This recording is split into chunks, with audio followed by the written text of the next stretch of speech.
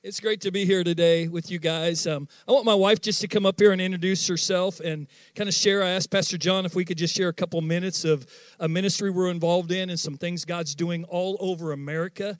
This is a great time to be alive as a church. Can you say amen as a believer? Come on, say it's a great time to be alive. All right, babe. Good morning. So my name is Patrice. I've been a part of the Brown Miller clan for almost 34 years. It is not for the faint of heart. No, I'm kidding. I'll share a quick story. The first Christmas time, I got with all these guys. John was there, and we were in college together. I don't even know, Gwen, I knew who you were, but I don't know if you guys were even dating at that point or whatever. But we had this crazy Christmas celebration, and I was so overwhelmed by the energy and the loudness, and but it was just so much fun, and I'm just honored to be a part of this family. They are amazing, just a legacy in the Brown and the Miller family, and I'm so appreciative and blessed to be a part of that. So I just want to honor Pastor John and Gwen for having us today.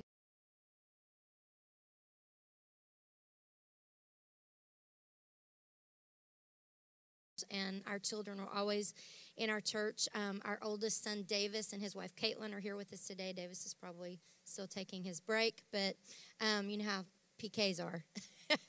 So anyway, but Luke, Heath, Mark, and their wives, and Brooke, we honor you, and all the grandchildren that I've lost count of so much. But what amazing family you have as your pastors.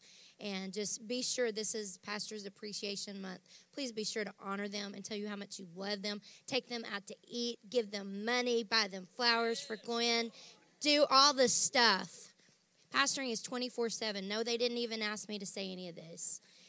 We know from which we speak. Pastoring is a difficult job, so just bless them this month especially. So very quickly, I want to share just a couple of minutes about an amazing organization that we are partnering with since early 2021.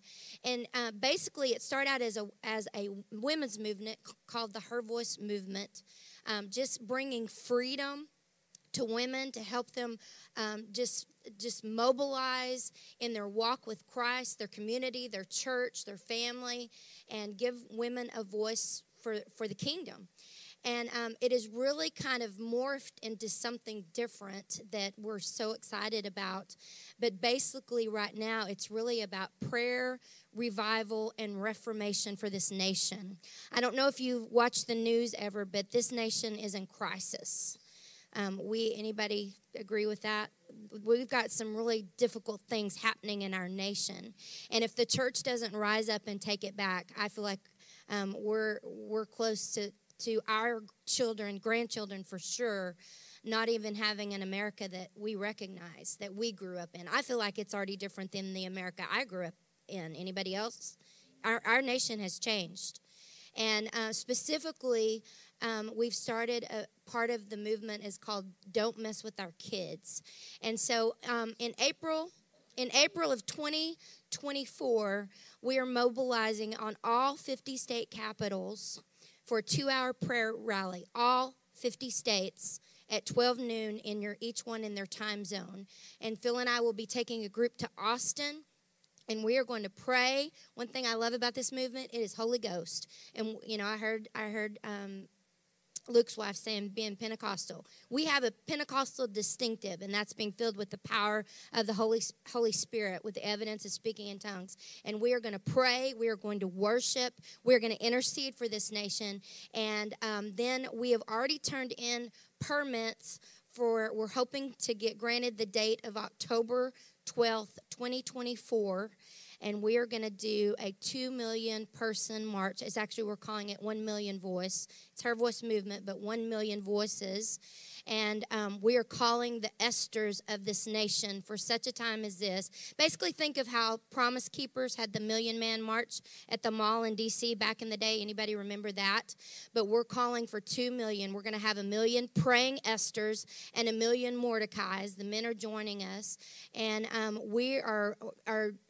I'm determined I'm determined and I'm convinced and I'm speaking in faith that moment in history, it will actually be Yom Kippur, if we get granted that date, that we're going to see this nation turn, that God is going to hear our cries. We're going to see a shift, and something is going to change in the heavenlies as we gather. So if you would like any information, just see me about that. I've got websites you can visit, and you can just go to don'tmesswithourkids.us, and there's tons of information there. And if you'd like to go with us to Austin, we'd love to hook you up and do that, as well as DC. So thank you so much. Amen. Hey, stand with me if you would. Well, it is so good to be here. I believe God is going to do something awesome in this place today. I believe God's going to do something awesome in your life today. I believe this is a moment in time that you are here on purpose with a purpose. Can you say that? Say, I'm here on purpose with a purpose. Well, grab your Bibles and turn with me. We're going to read the word here in just a minute. That's why you're standing. Luke 5:37. I think it's going to be on the screen behind me in just a minute. But I want to just give us a little bit of context for this scripture. It's a familiar story. If you've been in church, you've heard this saying before. But this context of this is Jesus has just been accused of hanging out with unchurched people, been hanging out with the lost people, and he was called a wine bibber. He was called someone, just all kinds of names, because he was just hanging out with lost people and reaching lost people.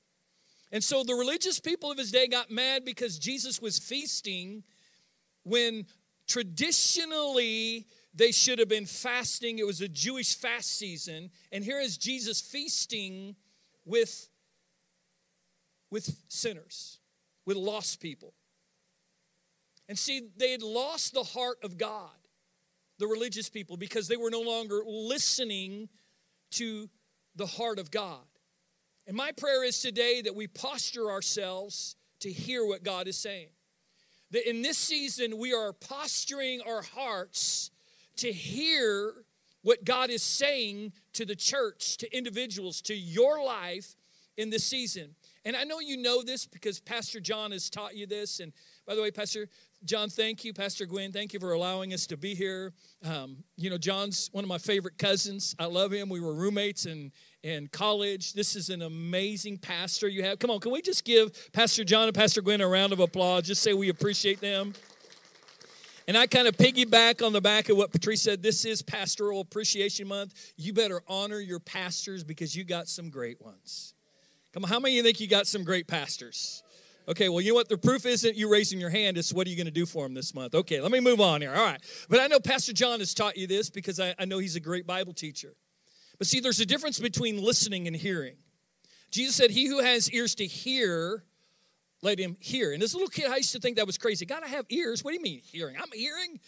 But see, there's a difference between listening and hearing. You see, I can listen to my wife speaking, but I can be like the adults on Charlie Brown. How many old people? That's what I'm hearing. Or that's what I'm listening to, but I'm not really hearing because I haven't postured my heart to listen and to understand what she is really trying to communicate with me. So see, there's a difference today.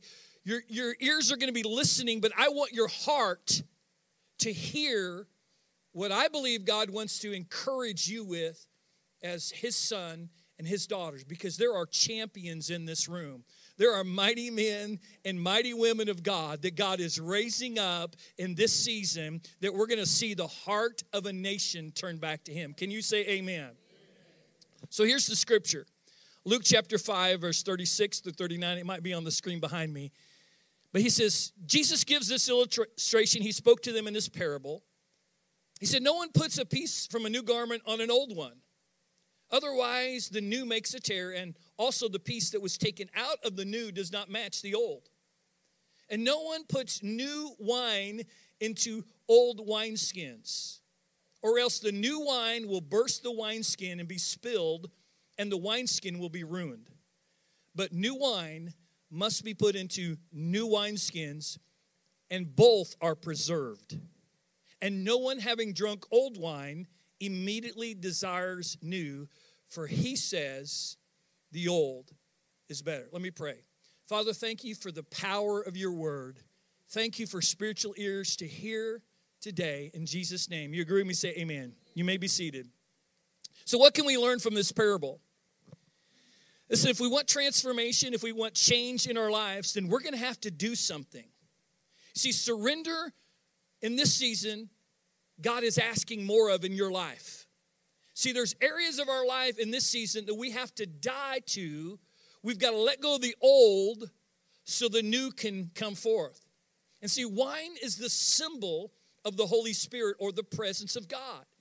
And it's an indication of transformation. Listen, everything the Holy Spirit touches changes. And the process of making new wines is literally, it's breaking down the whole into small parts and taking those small parts and integrating them back into a new whole. That's the process of winemaking. And Jesus makes this statement.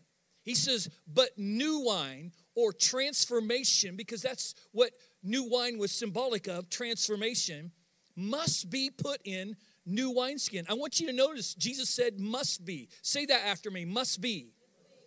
This is not an option. There's no way around this. If you want the new, it must be placed in a new skin, a new wine skin. No death, no new wineskin.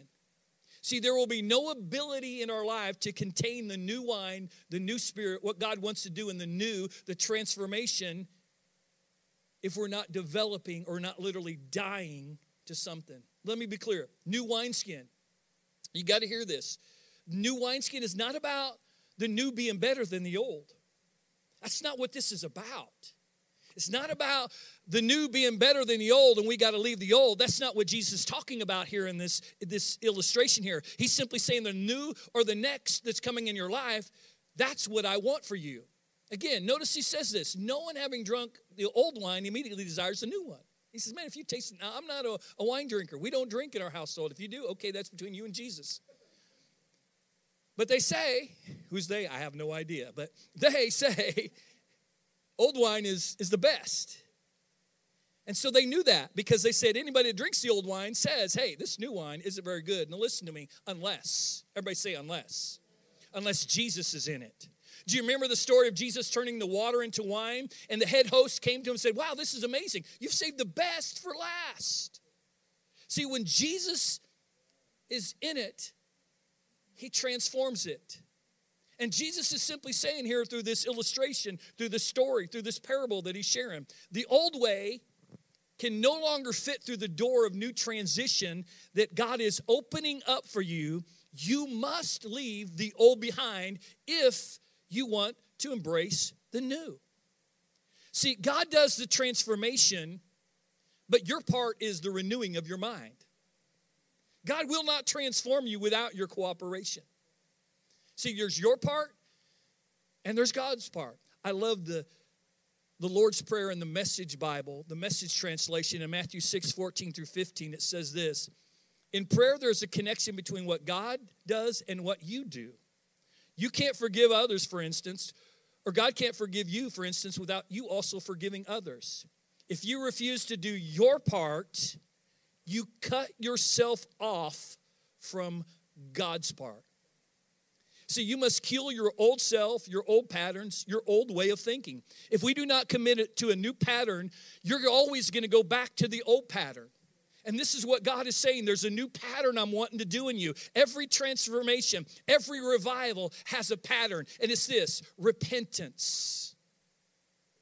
It's getting rid of the old patterns, developing new mindsets, developing new ways of doing something. Because see, we desire, every one of us in here, we desire the new. We desire revival. We talked about revival since I was a little kid. But to have revival, you got to let go of something. You've got to let go of some old mindsets, some old beliefs, some old patterns, the old way of doing things. You're going to have to get a new skin.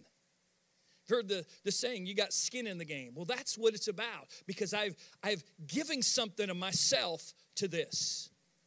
But I find it interesting here what Jesus is talking about. The Greek word for new and old, when you study that out, it does not merely mean age. We're not talking about 60 years old being better than 20 years old. That's not what he's talking about here. What he's talking about is the nature of something, the essence of something, or the characteristic of something. God is simply saying, if we're going to embrace the new, how God is moving in this next season, we must get a new skin. For only a new skin is flexible enough to contain the fermentation or the stretching or the transformation that the new wine or the Spirit brings. See, the new is about the death of something old. We must kill our old ways. We must kill our old ways of thinking. See, wine traditionally is a central symbol for transformation. And partially fermented wine, or what they call the must, was stored in a wineskin. But as the fermentation process continued, the breaking down of that, it produced more gases and so stretched the wineskin, which was made from the skin or the hide of a goat or a lamb. See, an old skin, which was no longer elastic, could not stretch for this new wine. So he needed to use new skins for the current year's wine production. And Jesus is simply saying this: in order to handle the new I want to do in your life, you're going to have to kill some old you. You're going to have to kill some flesh. You're going to have to kill some pride. You're going to have to kill some self-centeredness. You're going to have to let some of those old sins that you've wrestled with and that we've learned in church just to manage instead of getting free from and delivered from. We've learned to manage a lot of our sins. Well, I got depression. Well, get delivered from depression. I'm not condemning you. I'm saying there's a solution to that. So, but if we're stuck in the old way of thinking, pretending that we're in the new one, you know what's that's called? That's called religion. That's not revival. That's not transformation. See, religion says to be content where you are. The Spirit says, come, there's more, there's more. And so we often want the more, but we're unwilling to allow the Holy Spirit to change, to position us for more, so we're stuck in an old wineskin. And this Holy Spirit, He's here today to give you a new wineskin or a new way of thinking and relating and releasing God in your life in this season of your life. God is simply saying, I'm trying to get you to move forward, chapel. I'm trying to get you to move forward because there's a lost world around you that needs you. And listen, God's simply saying, I'm done with the old. Now hear me. Not that the old was bad. You know, sometimes when the new comes, we think, oh, that was so bad. Listen, God isn't saying that the old is bad. You know, give me that old-time religion. I don't want that old-time religion. That was good. It's not that it's bad. But God's saying, I'm doing a new thing. Can you not hear it? Do you not perceive it? And in order to embrace the new, God is simply saying, I've got to kill some things in you. You're going to have to put some flesh to death. Because He's saying, I'm just doing this in a new way. And I'm trying to get you to the next. And the next will always require something out of us that the last season never did. The cutting away of our sin nature, the cutting away of pride, the cutting away of flesh, the cutting away of some of our religion, to release a new revival, to release a new transformation that He's wanting to do, a new skin that contains the new revival, the new spirit, the new transformation, always requires the death of flesh. Jesus said in Matthew 15:8, these people draw near to me with their lips. We got a lot of great worship going on in the churches all across America. Our worship in America has gone to a whole new level. But Jesus is saying, you people, you honor me with lips, but your heart is far from me. You've not allowed me to circumcise areas of your heart. You said, God, you can have all that, but you can't have this. And God is calling forth in this season what you've held from Him. He's coming after it with a vengeance. Because it's not about you, it's about the new you. Here's what I love. This is a crazy scripture. The Bible says, rend your hearts and not your garment.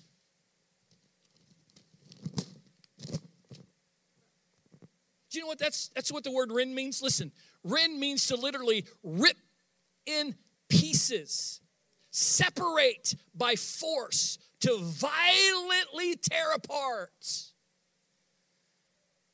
Sounds like making new wine, doesn't it? See, you got to kill something. You got to kill some old way of thinking. Only intimacy with God can satisfy you. And this is why we must pursue His presence. Are you with me? We all must hunger and thirst for more of God. Come on, say this with me. Say, I'm hungry for God. Say, I'm hungry for more of God. Come on, look at the person beside you and say, I'm just hungry for more of God. Now, come on, just tell them, say, there's more, there's more, there's more. Because, see, physical hunger, here's how physical hunger eats. And you can tell I'm good at physically eating, right? Physical hunger is like this. I get hungry, and what do? I eat. And after I eat, I'm satisfied. Oh, I push back from the table, and okay, well, unless you're at Thanksgiving, then you just stay at the table all day, don't we? All right. But spiritual hunger is this. I get hungry, and so I feast on his presence. I feast on his word.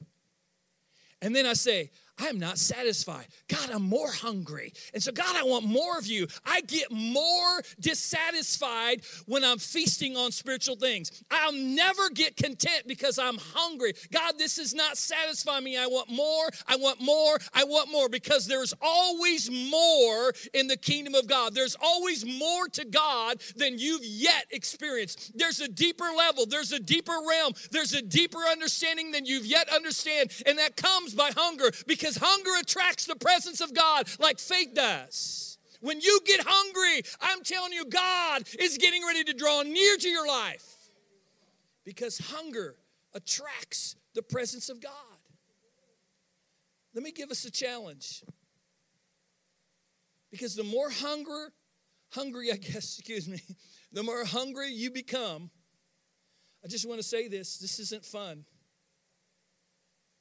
The more demand is going to be put on your life to build an altar of prayer, to lay your flesh and sacrifice your life upon. Maybe that's why we don't want to get hungry, do we? Because flesh cannot survive where there's hunger, spiritual hunger. And listen, the word flesh means this. It represents our sin nature, hear me, as it lives independent from the control of the Holy Spirit. You see, we've made sins big sins. Well, I don't do that, I don't do that. But let me ask you, is your life under the control of the Holy Spirit?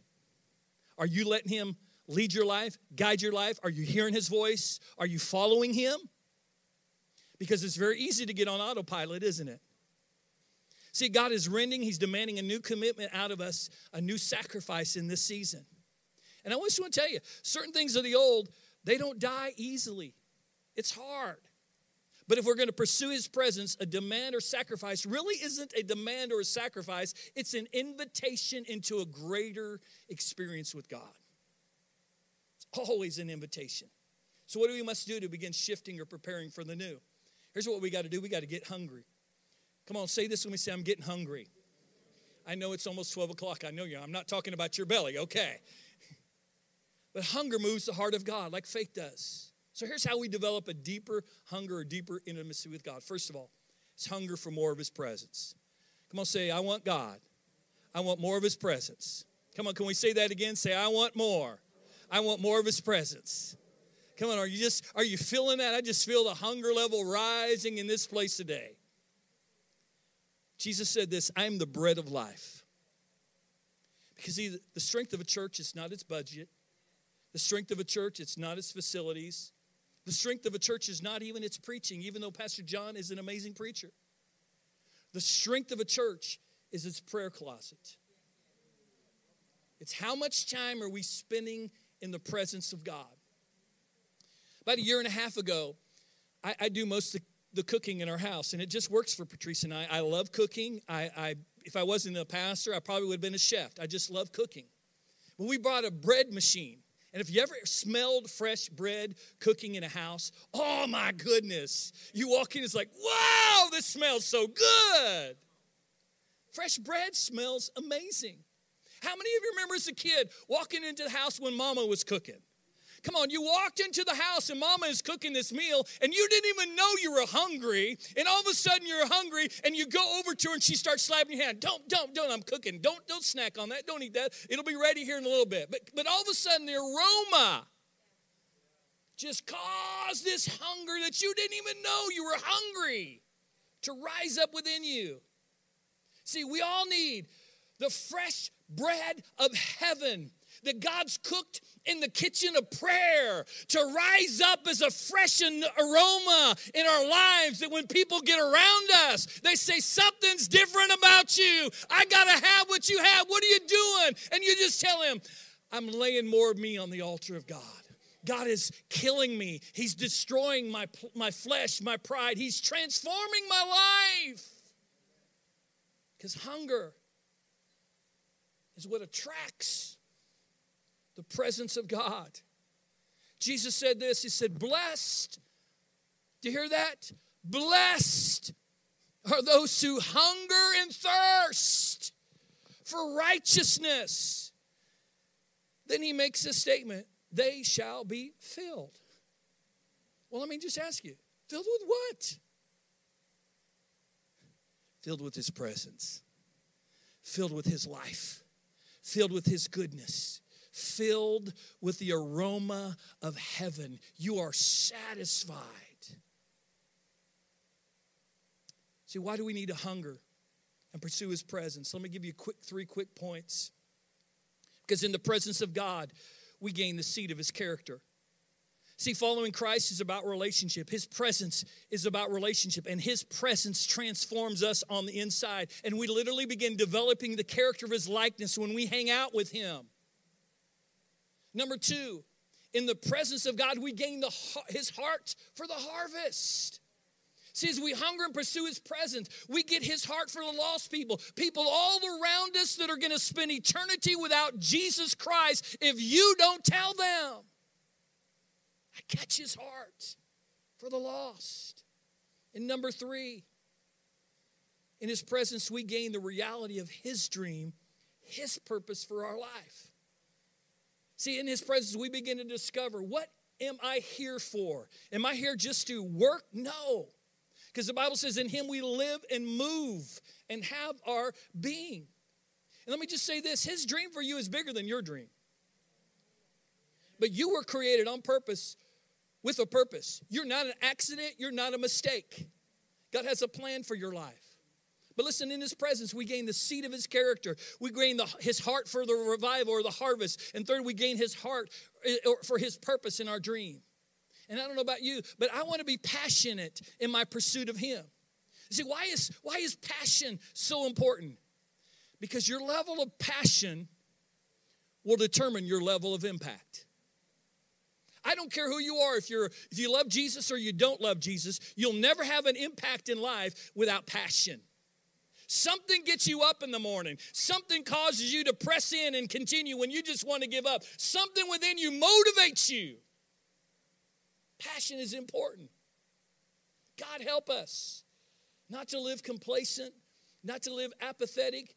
Help us to burn with passion for his presence and get hungry and more hungry for his presence. That's saying, God, I'm just not satisfied with church that went last week. That was a great service last week. Thank you, thank you, thank you. But God, I've got to have more. I've got to have more. I need you more. I need you more. And let me just say this. Sinners don't want to come to a church where people ain't passionate about worshiping Jesus. If you're not passionate about Jesus, why should they be passionate about Jesus? Listen, the world will come to Jesus when they see we're worthy of his passion. And let me just say this. He is worthy of our passion. Come on, wave at me. Say, he's worthy of my passion. Because you know this. Wherever you've been, God has already been where you've been. He's here today. He's here in your future. He's in your past. God is everywhere. You know what we call that? We call that the omnipresence of God. And you say, well, Pastor Phil, if God is everywhere, why do I need to pursue him? Why do people say, well, God's going to show up? Why do we say God's going to do something amazing right now in your life? Well, because there's dimensions of the presence of God. And you got to distinguish between the dimensions of his presence so you'll know how to pursue his presence. So here's what David said. The first one is this, his abiding presence. Everybody say abiding. Here's what David said. Where can I flee from your presence? I ascend to heaven, you're there. If I make my bed in hell, you're there. See, he says you can't get away from God. And you know, he doesn't go where just the Christians are. He goes where the sinners are. He's sitting right now with sinners weeping over their lifestyle. And you need to understand, nothing can separate you from the love of God. Not what you feel, not what you see, Nothing can separate you from God. Here's the second thing. There's first of all, it's the abiding presence, but then there's the indwelling presence. Here's what the Word of God says. I'm just going to touch on this briefly because I could preach a whole sermon on this. Greater is he that's within me than he that's in the world. Come on, put your hand on their belly and say, oh man, he's in me. You didn't get his pinky. You got all of the deity of God in you. Hello, come on. All right, moving on. Then there's third is the dwelling presence. This deals with the fact that God doesn't just dwell in people. He can dwell in places. Just as powerfully as he's been in this room today, just as powerfully he's been in your life today, listen, he wants to be in your house. He wants to be in your room. He wants to be in your car. He wants to be in your office space. See, people can walk in your house and they say, man, there's something different here. What is that? They'll walk past your office space and they'll pause and say, whoa, something is different here. What is it? It's the presence of God that you're bringing with you. Here's the fourth dimension. It's the supernatural presence. It's his manifested presence. Everybody say manifested presence. This is where his presence becomes very real and tangible to you. His glory, his weightiness, his presence becomes so heavy on us. And let me tell you, Satan doesn't want the people of God to operate, to experience the manifest presence of God. When I'm talking about hungering for his presence, I'm not saying God is not here. I'm not saying God is not around your life. I'm saying there's so much more that you've yet to experience. And you're only going to get there when you start hungering, because your hunger draws God near. See, it's possible for God to come to a place, but not a city. It's possible for God to visit one person in a church and not another. This is why God can be moving, and others don't feel that. Why don't they feel that? Because they're not hungry. It's like Micah to David. David is making a fool out of himself because the presence of God, the manifested glory of God is coming to his city, is coming back to Jerusalem. God was already in Jerusalem. He's omnipresent, but the manifest presence, and he's acting like a fool, and she's like, what are you doing? She says, I don't care. Your opinion doesn't matter. I'm pursuing my God.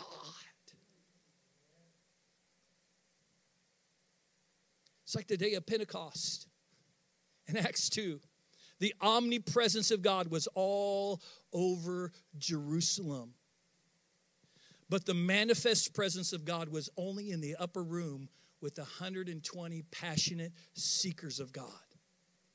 See, but when the manifest presence comes upon people, others are going to go, man, why are they so excited? What's wrong with them? Why do they cry when they pray? Why do they shake? Why do they fall down? Why are they laughing? I'll tell you why. It's because they pressed in past the veil. The veil has been torn in two, and God says, now I want to get to you. And they pressed in, and God's met them, and they're experiencing the manifest presence of God. Come on, say this when we say, I'm hungry. Say, I'm hungry for the presence of God. Say, there's more. Come on, look at the person beside you and say, there is more. It's my prayer that we desire to operate 24/7 in the manifested presence of God. Let me share my last point. Here's number 2. Here's another way to develop a deeper hunger. First of all, desire the presence of God. God, I'm hungry for your presence. And if you stay hungry, it may take a season to him to manifest himself, but I promise you, he will respond to hunger. But here's another way to get hunger is get around people who are hungry for God's presence. You know, logs on the fire burn out when they're not mixed with other logs. See, when you get around people like here at church and they're passionately worshiping God, they're praying passionately, they're spending time in their quiet time with God, you know what it does? It provokes us. We need some healthy, spiritual, religious, righteous provoking in church today. We need to be provoked that there's more. Because there's always a greater level of hunger. There's always a greater level of his presence. And when you get around hungry people, you find yourself just wanting more of God. And maybe it just reveals your complacency. Maybe it reveals how hungry you are. And see, religion will say, oh, you don't need to be that radical, that passionate, that emotional. That's just sensationalism. See, that is what the law said on the day of Pentecost.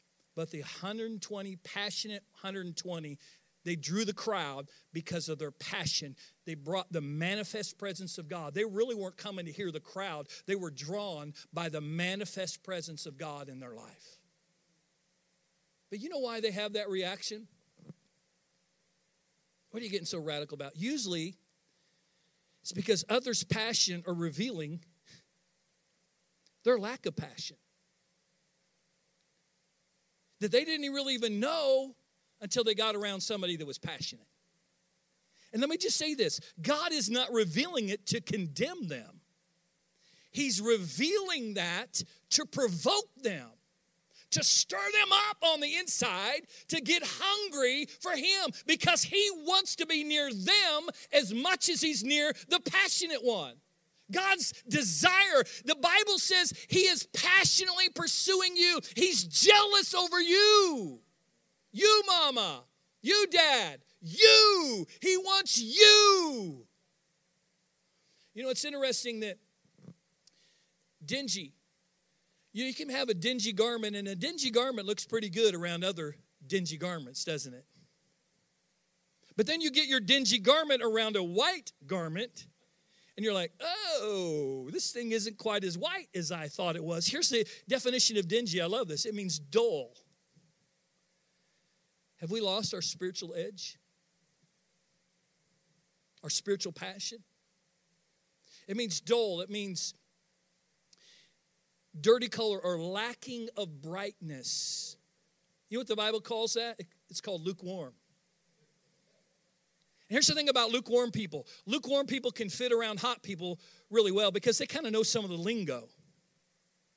Lukewarm people can fit around the cold or the world because they kind of know some of the lingo of the world. And the world won't get on them because they kind of look like them, talk like them, act like them a little bit.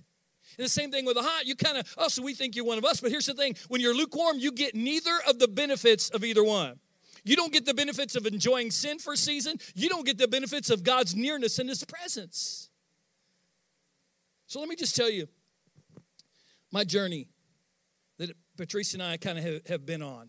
Can I share that with you? A few years ago, Patrice got hungry for God. And one day I walked in the living room and she's sitting on the couch just weeping and crying out to God, crying for more of God. God, I'm asking you for transformation. God, I'm asking you to do something new, something fresh in my life. And beside her is this pile of tissues, used tissues. And as I walked into the room, I bumped into something. It was like a physical wall. It was the presence of God. Literally, it felt like boom, hitting a physical wall. And I thought, oh. And I kind of looked over and I thought, oh, that's cute. That's nice. And I kind of tiptoe back out of the room. The next day, the same thing. I walk into the living room. There she is on the couch. She's crying out for more of God. Tears running down her face. A stack of used tissues that are right beside her. And she's saying, God, I want more of you. God, I've got to have more of you. God, you've got to do a deeper work in my life. I'm so dissatisfied with where you're at, where I'm at. God, I got to be near you. The same thing happened. Boom. I hit that wall, like a physical wall again. This time I'm tiptoeing back out. As I turned to walk away, all of a sudden this thought came into my head. Phil, you've lost your hunger. You are no longer hungry for me. And I don't know about you, but it's easy to live the Christian life on autopilot. Especially if I've been saved all of my life. Doesn't mean I'm perfect. I've made mistakes. I grew up in church. And it's easy, again, to fit in with those who are on fire. It's easy kind of to fit in with the world so you don't get persecuted as much. But God began visiting me. And I began saying, God, bring back my hunger. God, bring back my hunger for your presence. I've got to have your nearness. I've got to have your manifest presence in my life. God, I am so hungry. God, I am desperate. And really, that's what hunger is about. It's about a desperation that rises up within us and say, I'm not satisfied with this Christianity that I'm living. God, there's more. There's a deeper level. There's a deeper touch. God, there's something more that I need from you. God, I'm desperate. I got to have this. So I began crying out to God. And you know what happened?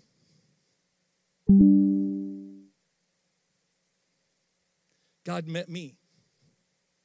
I had an encounter with God in my bedroom that I'll never forget, that literally has changed the trajectory of my life.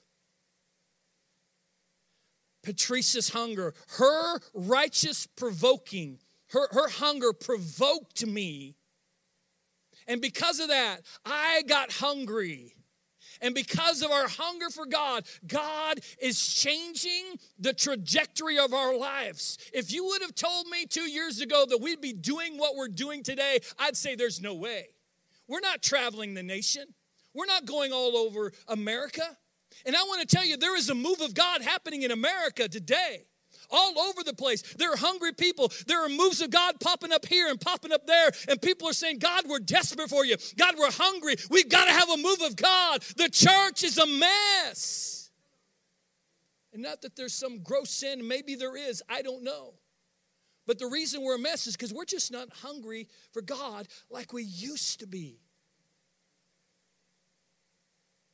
But all over America, God is moving.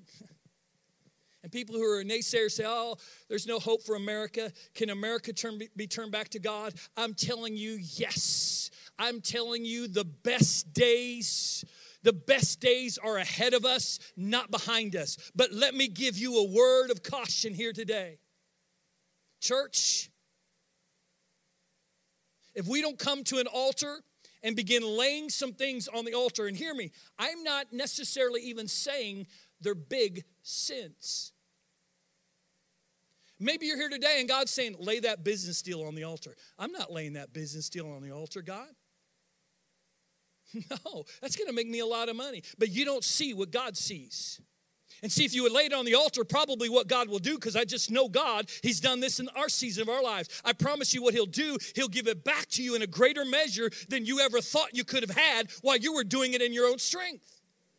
Some of you need to lay your marriage on the altar. Say, Pastor Bill, don't I need to fight for my marriage? No, but your issue is you need to quit fighting the way you're fighting for your marriage. Ask yourself, the way you're fighting, is it really changing?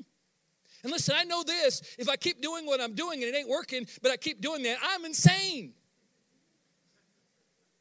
Listen, church, let's just realize what we're doing as a church is not working. Our culture is going to hell in a handbasket because we as a church are not doing what God's called us to do, and that's pursuing His presence, because in His presence we catch His heart for the lost. In His presence we catch the seed of His character. He begins changing me, and I get the aroma of heaven. I start carrying the bread of His presence everywhere I go, and people look at me and say, what is wrong with you? What's up with you?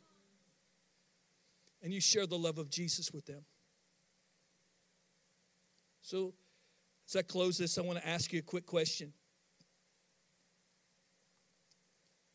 Is there a greater level of hunger that you can develop? And in case you don't know the answer for that, let me give you the answer. Yes. But God is not going to make you hungry without your cooperation. But I believe every single one of us, me included, we need a hunger for His presence. Think about this. We read the Bible, but we forget the context that it was written in. In one generation, everybody hold your finger up and go one. They changed the world. In Ephesians, they mocked them and said, those who have changed the whole world have come here too. Talking about Paul. In one generation, they reached the known world. Now, everybody wasn't reached, but there was a gospel presence in all of that region of the world. In one generation, they didn't have TV, they didn't have radio, they didn't have no internet. Word of mouth, life. All because 120 people in an upper room got hungry for his manifest presence. And he came and he manifested them and shook a whole nation, changed the trajectory of history. But there was a sacrifice they had to pay. There's always a cost for holiness. And can I tell you, if you don't pay the price, you're paying a greater price than you ever would have paid if you didn't, for not leaving that on the altar. We cannot afford the price we'll pay without leaving that pet sin on the altar. And some of you here today, your issue is not your pet sin, your issue is accountability. You got to open your heart up and you got to get real with someone. Because, see, God's not going to do for you what he's already done for you on the cross. He said it's finished. You're free because of the cross of Jesus. Now, you got to walk that out. And how do we walk that out? Many times we got to get people around us walking it out. If you're here and your marriage is struggling, but you haven't shared that with anybody, I challenge you today, get with other couples that are strong in their marriage and say, hey, will you mentor us? Will you help us? Don't let Pastor John or Pastor Gwen do that. You do that. You're responsible to grow yourself. He's not responsible to grow you up. You're responsible to grow yourself up. Well, I don't like this church because they just don't feed me. Well, you didn't feed yourself. That's why you don't like this place. Sorry. I close. Why don't you stand? I want to ask you 2 questions real quick. Pastor John gave me permission to do this. I want to give you an opportunity if you're here. Every head bowed and every eye closed. If you've never received Jesus Christ as your Lord and Savior, I want to tell you, you're missing out on the most incredible love relationship you will ever enter into. He's not mad at you. He's not disappointed in you. Jesus is passionately in love with you. You're missing out on the greatest love relationship you will ever experience. He will love you on your best day, but most importantly, he'll love you on your worst day. If you've never done that, I want you real quick just to lift up your hand. I want to ask you, will you surrender your life to Jesus? Put your hand up high. Is there anyone? Yes, I see that hand. Is there anyone else? Yes, yes. Is there anyone else? Thank you, young man in the back. Thank you. Is there anyone else? I just want to give you an opportunity. Okay, you can put your hands back down. Here's what I want to ask the rest of us.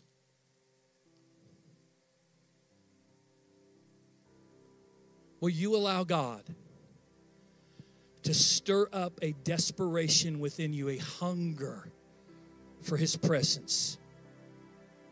I'm telling you, if you will get hungry for God, Pastor John will preach the best messages you ever heard him preach. And he's a phenomenal preacher. But your hunger level will pull it out of him.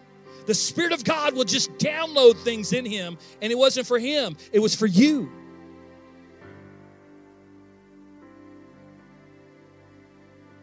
If you're here, you raise your hand just a minute. I'm going to ask you to come with everybody else up here.